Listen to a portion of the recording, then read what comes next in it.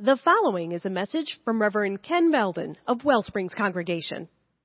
So this being Super Bowl Sunday and all, it's a good reflection in this moment upon which bets you decide to take and which bets you decide to decline. I'm going to tell you about a bet that I recently declined that actually I came up with in the first place. I was talking with a friend of mine about what is pretty much my favorite musical act right now, the Mountain Goats, that some of you know of and some of you only know of through me. And I said to my friend, I bet I could find a way to work a Mountain Goat song into every single message I give here at Wellsprings. Now, I decided not to take that bet because of you, because after a while you would get annoyed. I bet on that. But today being Super Bowl Sunday, I could come up with a Mountain Goat song that worked for a football reference. And so I present to you at least the lyrics of The Fall of the Star high school running back. Sophomore year. You rushed for an average of 8 1/3 yards per carry. All eyes were on you junior year. You blew your knee out in an out-of-town game, nowhere to go but down, down, down. Nothing but the ground left for you to fall to. By July, you made a bunch of brand new friends, people you used to look down on, and you'd figured out a way to make real money. Giving ends to your friends, and it felt stupendous. Chrome spokes on your Japanese bike, but selling acid was a bad idea, and selling it to a cop was a worse one. And the new law said that 17-year-olds could do federal time.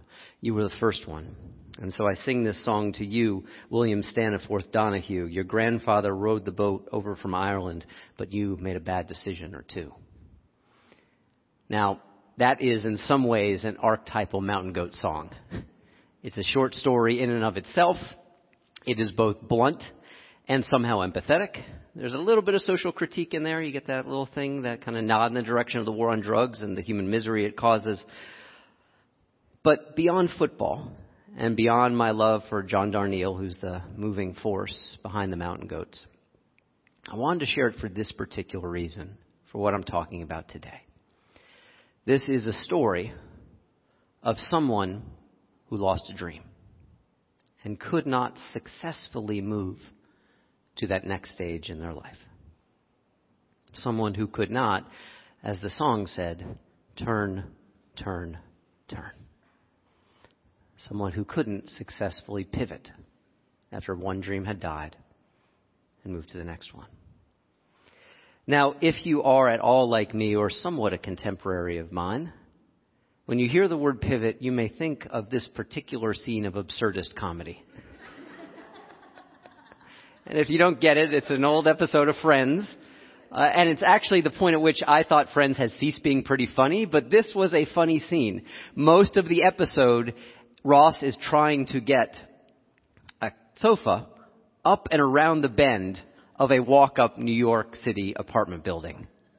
I can still hear the words, pivot, pivot, pivot, pivot, and it doesn't work. And eventually a couple of the other friends just leave him right there with the sofa stuck on the stairs. Now, the internet being what it is, you can find this. Pivot and tilt. How Ross, Rachel, and Chandler could have gotten the couch up the stairs. The internet is a fascinating place. You can read all 6 steps if you want. Go and take a look at it later. It involves physics. Beyond the humor, pivoting is an essential part of human existence, and especially human flourishing. In a non-humorous way, pivoting is a core aspect of both how I experience myself personally and professionally. There's a book that recently came out. It's by Stephen Hayes, who is one of the originators, one of the founders of what is called acceptance and commitment therapy. A liberated mind, how to pivot towards what matters. This is my core orientation and practice as a therapist in my professional life beyond Wellsprings. And the truth is, I place so much credence and stock in this approach to therapy because of actually some of the things, and this was unplanned, that you talked about today been? Recognizing what it is and the cost that happens and accrues to us when we go to war against ourselves and against our own minds.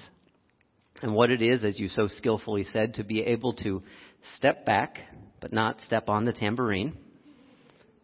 Although sometimes we're always going to step in it.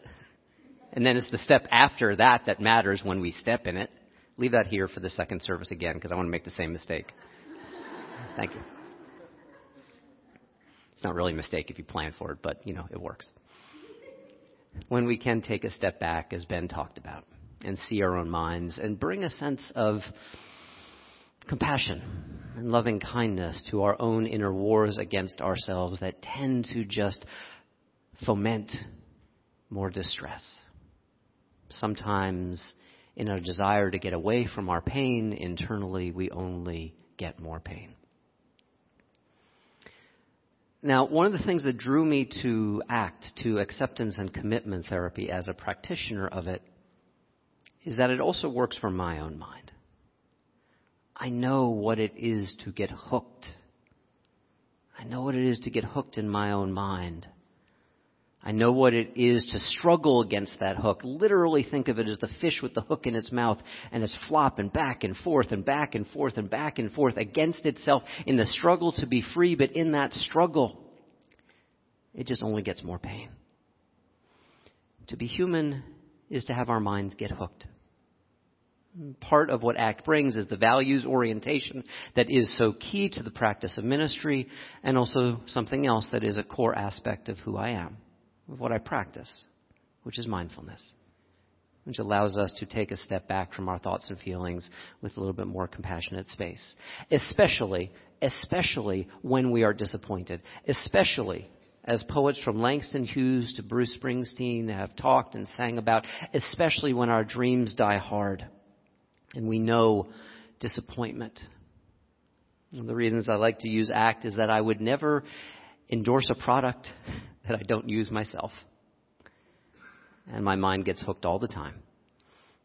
The only difference is I have become a hell of a lot more skillful at gently taking the hook out and sometimes not biting down on the bait in the first place at all. So, unlike the fall of the high school running back, I never rushed for 8 1/3 yards per carry. And I never had all eyes on me. And I didn't blow my knee out in an out-of-town game. But I used to run. And running used to be a real, essential, important part of my identity. Years ago, I even told a story using this core aspect of our service here at Wellsprings. See, at this point, this was 2003, 2004. I was 33, 34 years old back then and just discovered running as I was emerging from a difficult time in my life. It was one of the things that kind of helped me pivot into the next moment in my life. And I was living in Florida at the time, and Florida is hot. This is not news to many of you. And the part of Florida that I lived in was one of the hottest parts of Florida, way down near Fort Lauderdale and Miami.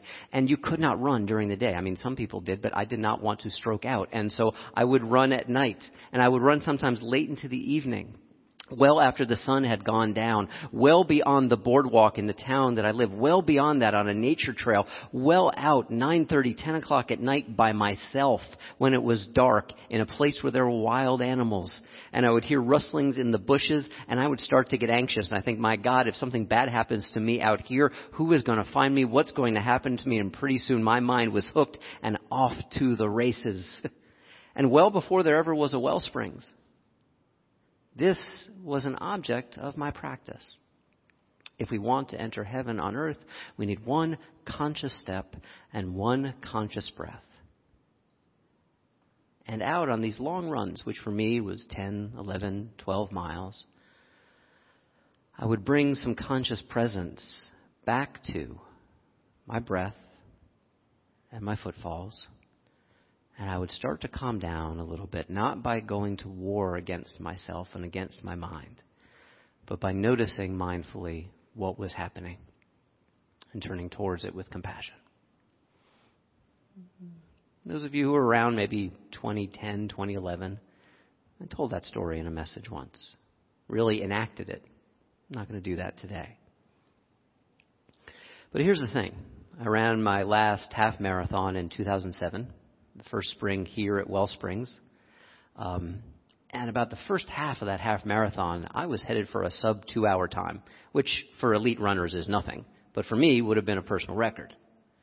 And then the second half of that race, my iliotibial band, between here and here, it felt like this was swinging on a rusty hinge the entire 6.5 second half miles of that half marathon. And I remember the last race I ran, it wasn't even a half marathon, it was here in 2013. It was a 5K. A 5K, 3.1 miles, which I used to run routinely. And I had that same damn thing happen. And I remember I posted on Facebook some kind of joking remark like, I would now officially like to retire from competitive running. I made a joke out of it, but the truth was, it didn't feel great. I knew I'd have to give up running. I'd already gone to physical therapy. I didn't want to invest any more time and money. I had other things I wanted to do. But I'd have to let go of this important part of who I was and what had brought me comfort and challenge and strength. And so I had to stand back and ask myself, what was it that I really loved about running? It was getting outside. It was testing myself. It was pushing myself. It was sometimes getting even a little bit too far out where I thought I might get lost, or at least in Pennsylvania, eaten by a bear. I valued self-care. I valued being skillfully in my body. And after struggling against myself for at least 6 months to a year, I decided to retire myself as a runner and take up hiking. The values were there, but the goal was different. And I still get a little too far out at times. And sometimes it starts to get dark. And I get a little lost in the woods. And still, if we want to enter heaven on earth, we need only one conscious step and one conscious breath. This is what values can do and why they are is so important, not just in act, but in living. Knowing our values, knowing what grounds us, knowing what we hold in our hearts that's bigger than goals. You see, goals come and go. Goals we fail or succeed at. But values stay. And if we know our values, we can be able to pivot toward the next thing that we feel called to do. When we get all wrapped up and identify ourselves only with our goals, as important as they are, when our goals fail, when we have disappointment or our dreams don't work out as we would have thought, we might actually think it's the end of us. Like, what is left for us? Who are we? What matters? And sometimes that can lead to great bitterness. I touched into this in a post I made on, I think it was October 20th. If you go to that next slide. Yeah, October 20th. I'm a Yankees fan. Boo hiss. I know. Okay, we'll get over that already. And they lost in a devastating way. And I got to tell you, I follow a lot of Yankees blogs. And, oh my God, the freaking bitterness, the entitlement that comes with being a Yankees fan. Ugh. The entitlement that comes with being most sports fans. Ugh. But this is what I felt. Rough ending. But I'm not one of those fans who thinks that if you don't win it all, the whole ride wasn't worth anything. Nonsense. A great season where the Yankees lost the last game. Most times it ends that way. Not just in games, but in life. Tip the hat to the Astros and start preparing for 2020.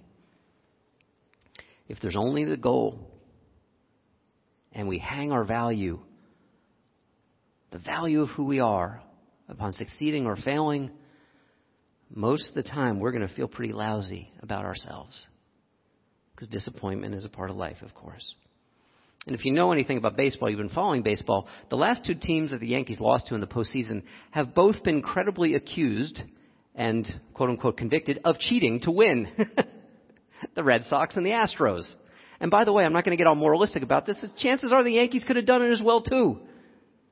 But this is the problem with a society in which we can be very focused on goals and forget values. Because if winning or losing is the only thing, we will only be focused on winning at all costs. And if we lose, then we will start to label ourselves as losers or failures. This is what this message series is about. Daily bread. What do we need to sustain us when failure, disappointment, or dreams dying is a part of our lives? This is an aspect of true resilience. Because if we know our values, we allow ourselves to hold our failures, our heartbreaks, our dreams that feel like they're dying. Even if they're not, they're just changing form. It allows us to hold those lightly and to pivot towards what really matters for us. The values that don't go away, that hold and sustain us even through difficulty. The guy who gave us our mission here at Wellsprings is Walt Whitman. And one of my favorite pieces of his poetry gets right at the heart of this. O me, O life, questions of these recurring, of the endless trains of the faceless, of cities filled with the foolish, of myself forever reproaching myself, like Ben was talking about going to war against ourselves. He didn't say that. If you're listening on the podcast, I said that. For who more foolish than I, and who more faithless? Of eyes that vainly crave the light, of the objects mean, of the struggle ever renewed, of the poor results of all, of the plotting and sordid crowds I see around me, of the empty and useless years of the rest, with the rest me intertwined. The question, O me, O sad recurring, what good amid these, O me, O life? Oof. Life has its despairing parts and its disappointments. But old Walt was hopeful above all else. And he said, answer that you are here, that life exists, and identity. That the powerful play goes on, and you may contribute a verse.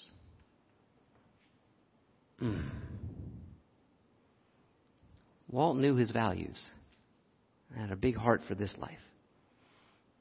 He's encouraging us to do the same as well, too.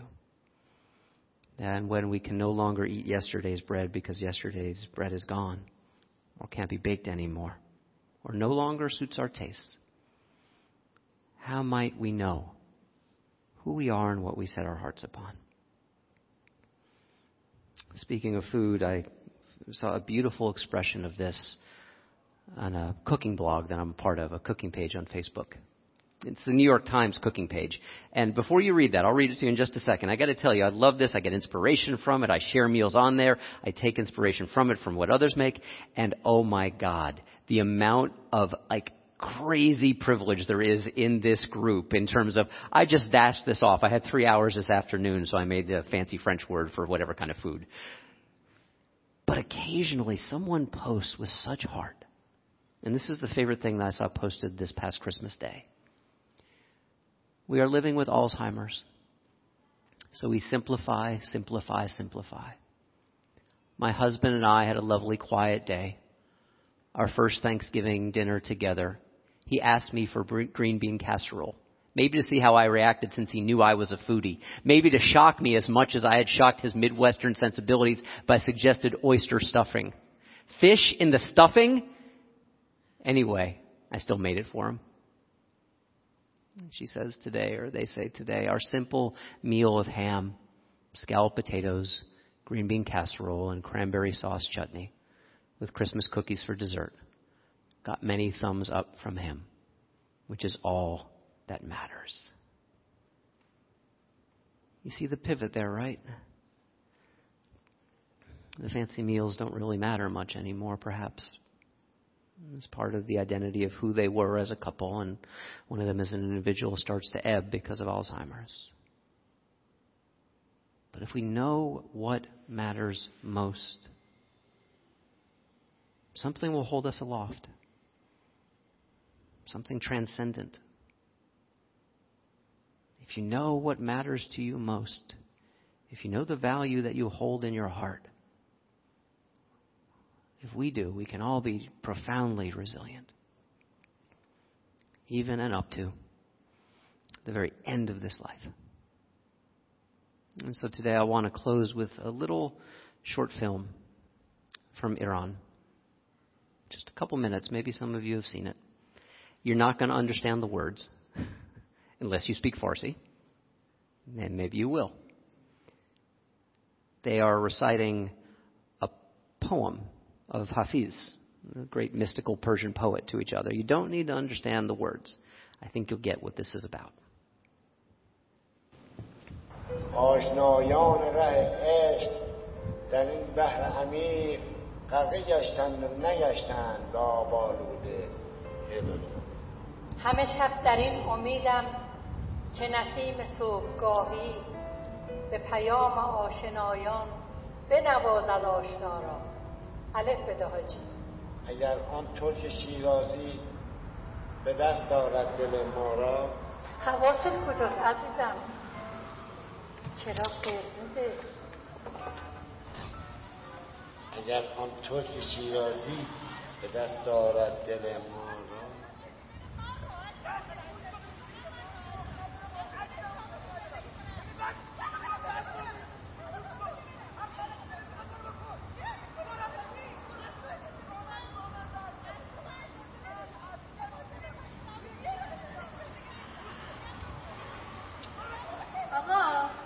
از این کیکایی که اون دفعه دادیم بازم بله حتما.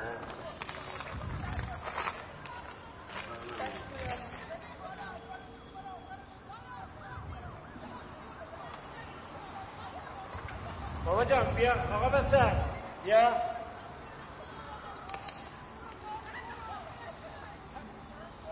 گل بگو بخر شد. یه بگو به اون ماشین بگو دست دردم.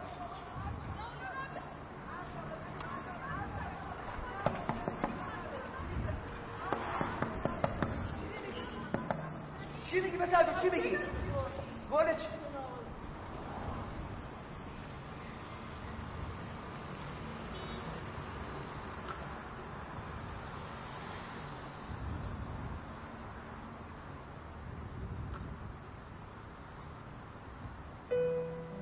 بده ساقی می باقی که در جنت نخواهی یا کنار آب رکناباد و گلگشت مصلا را.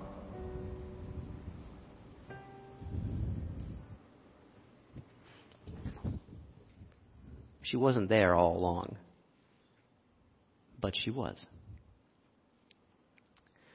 To borrow from the title of a message series this past fall, people die, but love doesn't. This is what it is to remember our values, even in the midst of death, disappointment. It's just part of life. Fighting against it won't change it. It will only make it worse. And yet, when these moments happen, to remember what matters most. May you allow love in all its forms to carry you forward this day, even into what comes next, and even if you don't know. Amen. May you live in blessing. Would you pray with me? Divine turning and turning and turning, and in this delicate choreography, this dance of joy and suffering that makes up all of our lives. As the old Shaker hymn says, we can turn and turn and turn again until we might come round right. And that right is not a matter of having it all figured out, not in this prayer at least anyway, but a matter of being able to face our lives as they are and dig deeply once again into what matters most for us, and trusting that and these and those that sit most fully in the heart and can even hold our heartbreak, to trust these values to carry us forward into this life, and sometimes even just carry us when we need it. Amen. If you enjoyed this message and would like to support the mission of Wellsprings, go to our website, wellspringsuu.org. That's Wellsprings, the letters uu.org.